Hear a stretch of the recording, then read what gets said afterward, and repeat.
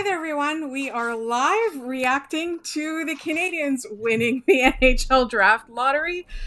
This is kind of incredible because until it happened, we couldn't believe that it happened. So this is a bonus episode of Locked On Canadiens with myself, one of your hosts, Laura Sab, also known as the Active Stick, and I'm joined. I'm so nervous. It's live. I honestly, I'm not very good at this apparently, but you know what?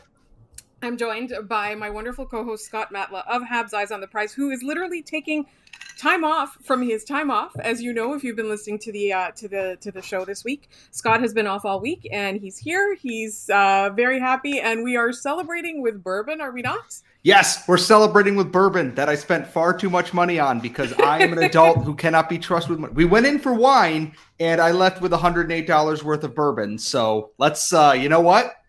We're celebrating. It's happy bourbon. I had sad bourbon on the shelf, and then I had happy bourbon that I literally just opened for this because the Canadiens are picking first overall at the draft at the Bell Center.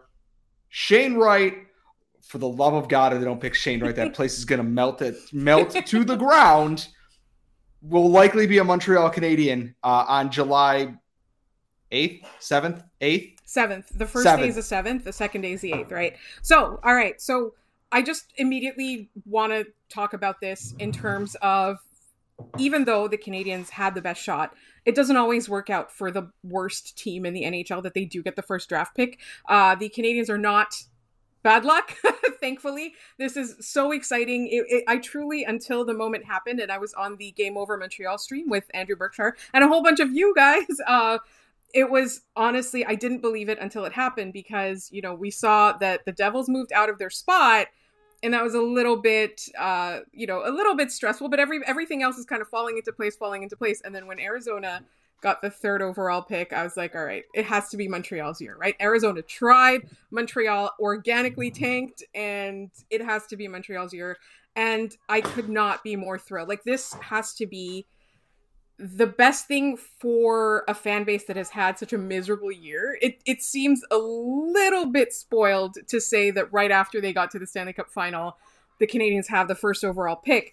But I'm so thrilled and so exciting, and it's so excited about this. And Scott, I'm going to let you react a little bit because I'm word vomiting. I'm just so happy about this. It's like I'm just looking through some of the comments here, and it's like, you know, this is a great payoff for a team that I don't know if it was an organic tank or if it just everything went wrong. And maybe the Canadiens, which should have probably been a fringe team this year, maybe not a playoff team, but a fringe team, now get another step ahead in that rebuild. And Sean asks, it's like, does this set the stage for the Leafs, Sens, and Habs to all be good at the same time for the first time ever in the next few years? And you look at Ottawa's got some young talent coming up. Toronto is obviously very good right now as well. And the Habs are right on that cusp there, that if they can get, you know, their prospects the way they should be, and Shane Wright is a big part of that, yes, this is a team that needed center depth and needed forward help, and has that, and has more picks coming in the first round and next year, and then second round picks through that. I truly didn't actually think it was going to happen. I expected number 3 to flip over and be the Canadiens, and I was just going to be upset, but it's not. And this is, for all the poo-pooing people want to do for Shane Wright, that he's not exciting and that he's not Connor Bedard and this and that, Shane Wright slander has gone so far, and this always happens. We talked to Tony Ferrari about this, is that at a certain point in the draft season, everyone goes, but what if it's this guy instead? It happened with guys like Gabriel Landeskog and everything. It's always the guy who's been there all year. I'm very happy to get a Shane Wright in here because you have Nick Suzuki, who is an incredible first-line center. You have Shane Wright that you can slot in next year, and we've talked about this, in that middle 6 role, and it all just kind of works for what this team needs right now, and I'm so excited. The Bell Center is going to be rocking when they go up there to announce this first overall pick. And yeah, Habs fans are scarred, Doug Wickenheiser, etc. Don't forget, they also drafted Guy Lafleur first overall, so like, it's not all bad. Sometimes it's bad, but it's not all bad all the time. I love our comment from, maybe it's Ian, who is a frequent guest on the show. Pain for Shane, the trade is 1 for 1. Yes, absolutely. And I don't think that there's any chance the Canadians will flip this pick unless you're getting something like they're not ready, right? Like they're a rebuilding team. If they had, if they were a couple pieces away, then yes, they might to get those last pieces, but I don't think that that's happening. But we do need to talk about how does this change their plans? Where does he fit into the lineup? And all that's coming up in just one moment. But first, Scott, I know you were there for this. Just before Christmas, my car broke down. I had the check engine light go on. And I was so worried about it. I went to the chain store that's really close to my house to find out what was going on. The problem was an oxygen sensor was broken and I had to get a new one. And guess what? They quoted me a price I was not happy with, but I knew, because I know from this podcast, that rockauto.com is the best place to go for whatever car needs you have. Parts, accessories. So I went and I literally got the same part for a quarter of the price. I'm not lying. So, this is just, a note that if you need anything, go to rockauto.com. They've got an easy to use catalog. They've got all the car make, models, and years. Even if you have a classic, you'll find it there. The drop down is so easy to use. It's a catalog. You can even choose your own price. And after all of that, it comes directly to your door. So go to rockauto.com and don't forget to tell them that Locked On sent you in their How Did You Hear About Us box. Amazing selection, reliably low prices, all the parts your car will ever need. And speaking of an amazing selection, let's talk about Shane Wright and where you would put him in the Canadiens lineup. Now, you're not the only one who said this. We talked yesterday to Dylan Waugh. We talked with Ian Boisvert. We talked with Andrew Berkshire. A great place to put Shane Wright is right behind Nick Suzuki, because if you want to say that this guy is too good for where he is right now, but he's not necessarily super ready for the NHL, you put him behind Nick Suzuki. You divide up the matchups, and Nick Suzuki and Cole Caulfield aren't taking the worst of the worst, the hardest matchups, and you've got two lines that can score. And the Canadians have pieces that you could put with Shane Wright on that second line there. What are your thoughts? Because I'm looking through, actually, it's interesting you brought up the other comments or other pieces. The comments are asking about Joshua Waugh, someone who I think, and a friend of the show, Matt Drake, will also say is someone who deserves a shot in Montreal, at least for his 9 games after tearing up the queue this season, and he's lighting up the playoffs right now. Having a second line who can, like you said, take away some of that eye and that pressure on the Canadians, on Nick Suzuki, is phenomenal. And I look at this and go, Nick Suzuki and Cole Caulfield produced very well under Martin St. Louis, despite basically getting every heavy defensive, matchup that they could have possibly had. And Suzuki, 40 assists, 21 goals. Cole Caulfield, top 20 goals, almost had 25. Giving them a second line that actually forces teams to match up plan a little bit is a huge step forward and allows Martin St. Louis to kind of apply his concepts across the board here. Assuming they're keeping Christian Dvorak, and right now I have no reason to think that they are not, unless anything comes along, a massive opportunity at the trade deadline or draft or whatnot. Because I see someone mentioning trading the other first-round pick and Dvorak for Pierre-Luc Dubois, which one I would love that. I think that'd be a phenomenal idea, depending on who's still on the board. But would Winnipeg do that, though, is the question. They re-signed Kevin Cheveldayoff for 3 years, and they've been mediocre to terrible for most of his tenure there. They absolutely would do something like that, because I do not think they are a well-run team that is... This is not to slander the Jets, but it's a little bit to slander the Jets because Mark Scheifele is a coward. The opportunity is there to make things happen very quickly now. And if they were picking second or third, where things get a little bit dicey on who's going to be the pick and whatnot, the game plan for the organization changes. If you have Shane Wright, your organization now has your potential, 1B to Nick Suzuki's 1A for the foreseeable future here. You don't got to, worry about finding another center down the line right away. You should add more centers because centers are good. You can move to the wing, you keep it center, whatever. The pressure is a little bit lessened now. You pick Shane Wright and then you go from there and you do your draft research and your homework and find some of those other pieces that you need, but you don't got to worry about this one. You have your next center. And I'm not going to say he's going to come in and be a Calder candidate and that he's going to be Patrice Bergeron and that he's going to, figure out how to fight Godzilla on the moon and do all this other stuff, and he'll carry Price's knee, and then he's going to walk on water and actually finish all the construction in the city. But he's going to be a very valuable part of this Canadiens lineup. I really like some of the comments that we're getting.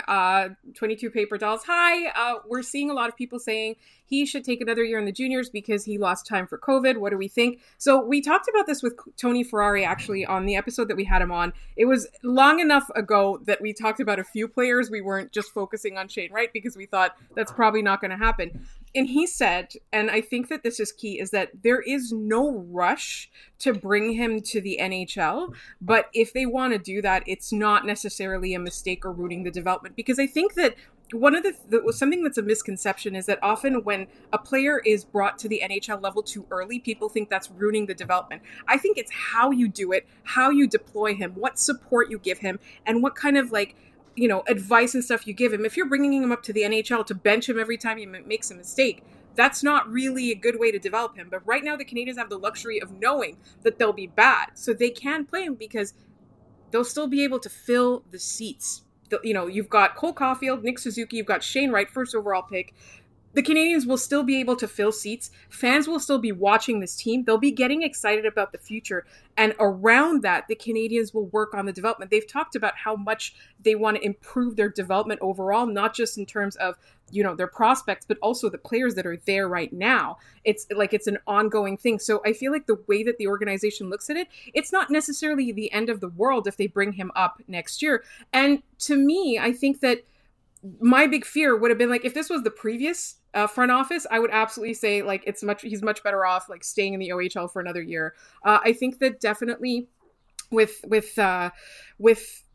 Shane Wright coming in with a team that's expected to be bad, he can make all those mistakes. He can do that thing where he learns to play against NHL defenses, against NHL offenses. He can figure out the reads that Martin St. Louis most likely will be teaching them and trying to get them to sort of play as a team, play as a unit.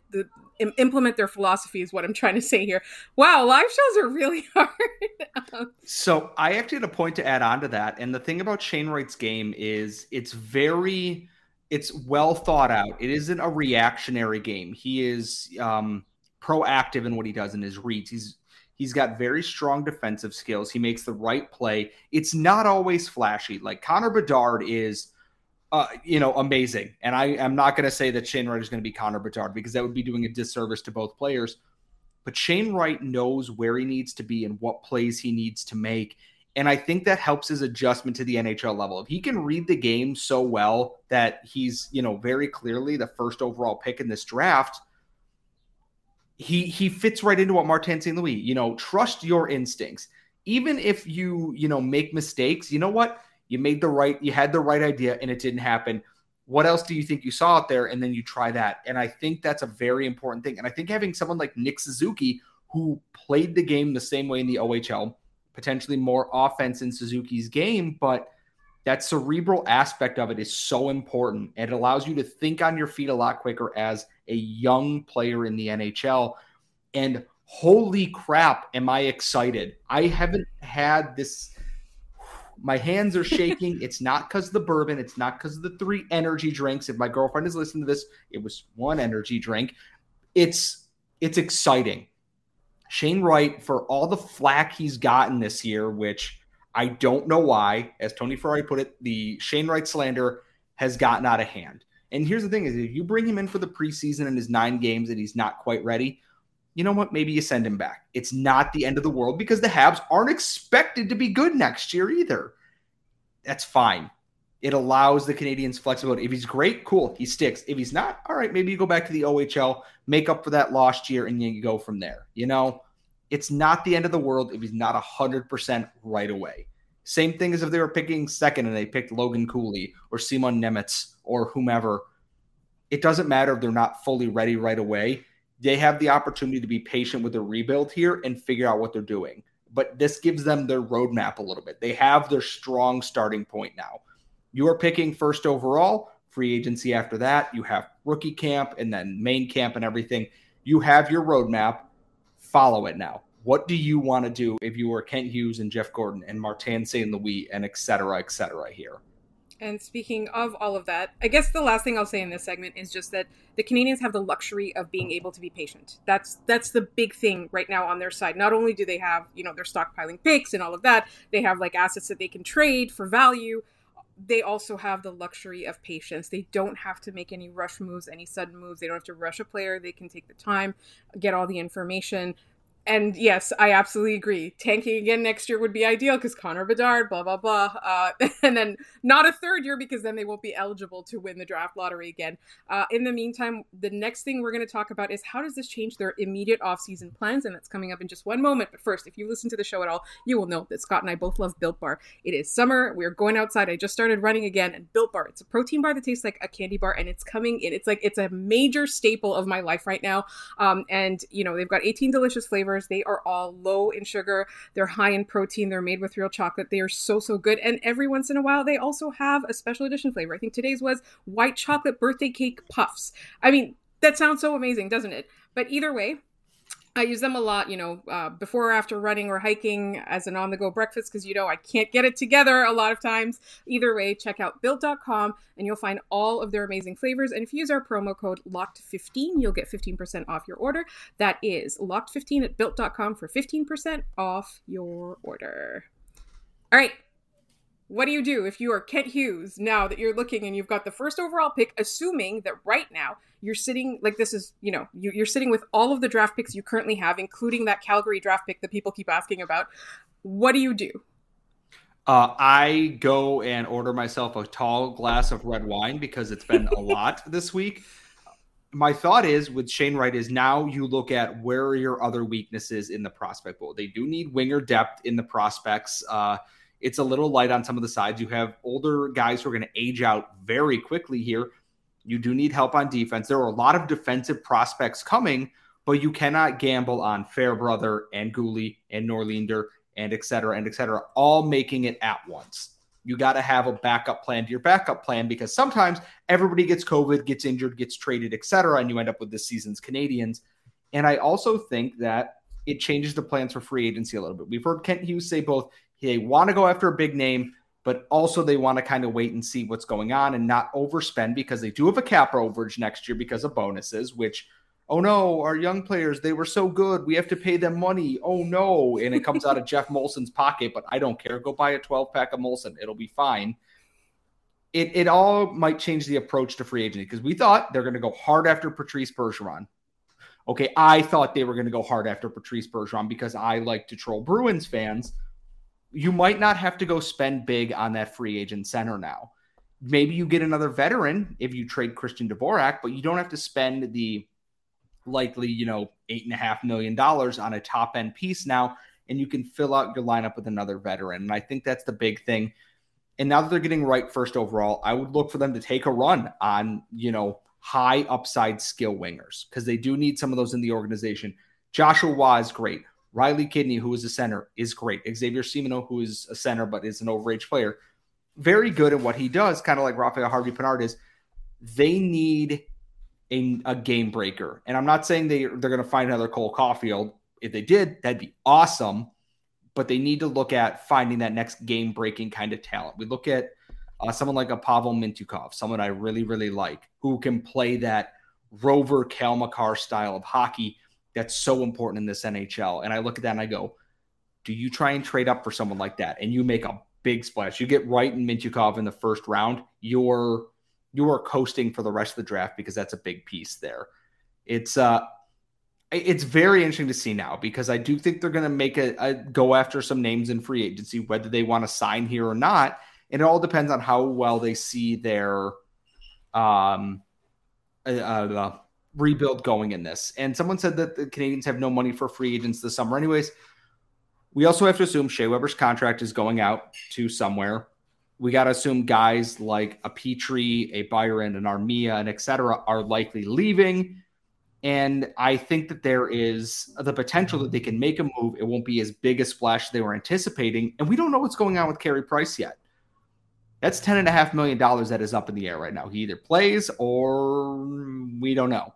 So there could be a lot. It could be likely a very painful season next year, but that's not the worst thing in the world when, you have Matevi Michkov and Connor Bedard at the top of the draft board again.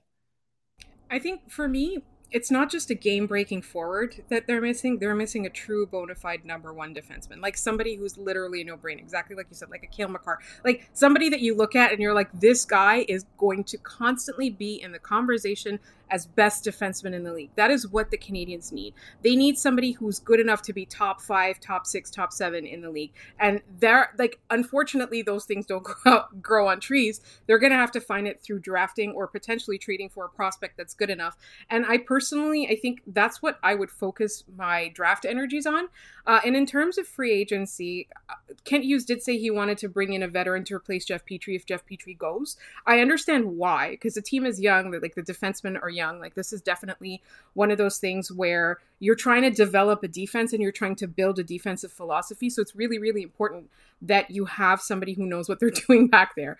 But at the same time, even if they don't find that, even if they stick with what they've got this year, I think that the system needs to change as well. Like some of the off-season work needs to have to do with bringing that defensive defense and bringing it in line with the philosophy of being a fast-skilled offensive team. Like that transition game needs to be there. That they need to be able to create rushes. They need to be able to exit their zone. There's things like that where even if you don't change any of the players on this team and you bring in Shane Wright, like that's still going to need to be fixed overall. So I'm not too fussed if they don't go too hard in free agency. I'm very, very interested in who they draft and whether they try and collect more draft picks or move up any kind of spots. That's what my eye is going to be on for this draft or this offseason. A lot of what they did at the end of the season under Martin St. Louis, where guys like Jeff Petrie looked like themselves. They got Joel Edmondson back. Do they trust that this is not a new coach bounce and that this is the team actually playing up to their potential? Yeah, they were bad, but because they lost how many pieces out of their team here and weren't very good to begin with because of the way Marc Bergevin constructed the roster here, are they going to come out better than last year? Because I think the minute they had that disastrous first month, it was over. There wasn't any coming back, and the injuries and the COVID started, and just no one was happy. I don't think they're going to start as bad. I don't think they're going to be great right off the bat, but I don't think they're going to be whatever they were under Dominique Ducharme, under Martin St. Louis. And if they trust that these guys are bouncing back and want to be here, they don't have to go out and spend heavy money. They might be able to find some of those cheap pieces to come in like a Corey Perry did when he was here and fill that void and really help out this team here. It's a fascinating offseason, made even more.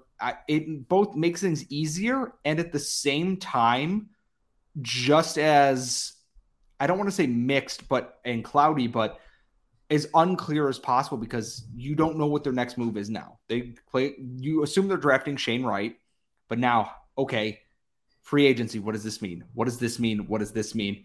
It's a very fascinating offseason in all the best ways. It's not a, oh God, what are they going to do next? It's a, okay, let's see what happens next. I feel excited to know what this ownership group and this management group is going to do, not going, oh no, their offseason, which was leaked ahead of time, is going to be Cedric Paquette and Chris Weidman and David Savard. All due respect to all three of those players, but you just lost in the Stanley Cup final, and your plan to replace Philip Deneau was that. Nobody. Yeah. Really? So, yes, it is true that so much hinges on price, though. That is a comment that we're seeing. All right, we're going to wrap this up real quick. I just want to mention one comment. Steve Forte gave a call to Jersey, Package, and Petrie Plus for the second. You should talk to Locked On Devils host Trey. He's been trying to trade the first overall pick, even though they didn't even win it. So please go ahead and do that. In the meantime, our coverage obviously is going to focus a lot on the draft. We're not just going to be talking about Shane Wright and what he brings. We're going to be talking about what they're going to do with the rest of it, and some of the development. We're going to talk about the Q. We're going to talk about, Riley Kidney and Joshua Raw. That's all coming up, so please stick around. In the meantime, you can find us on Twitter at LO_Canadians. You'll find Scott on Twitter at Scott Matla. You will find me at The Active Stick. And when you're done this, please check out Locked On NHL, where in about 20 minutes, I will be hosting a roundtable and trying not to gloat that the Montreal Canadiens have won the first overall pick. Thank you so much, everybody, and thank you so much for joining. You made this live show super fun, even though I was super nervous. Bye, everybody. Bye.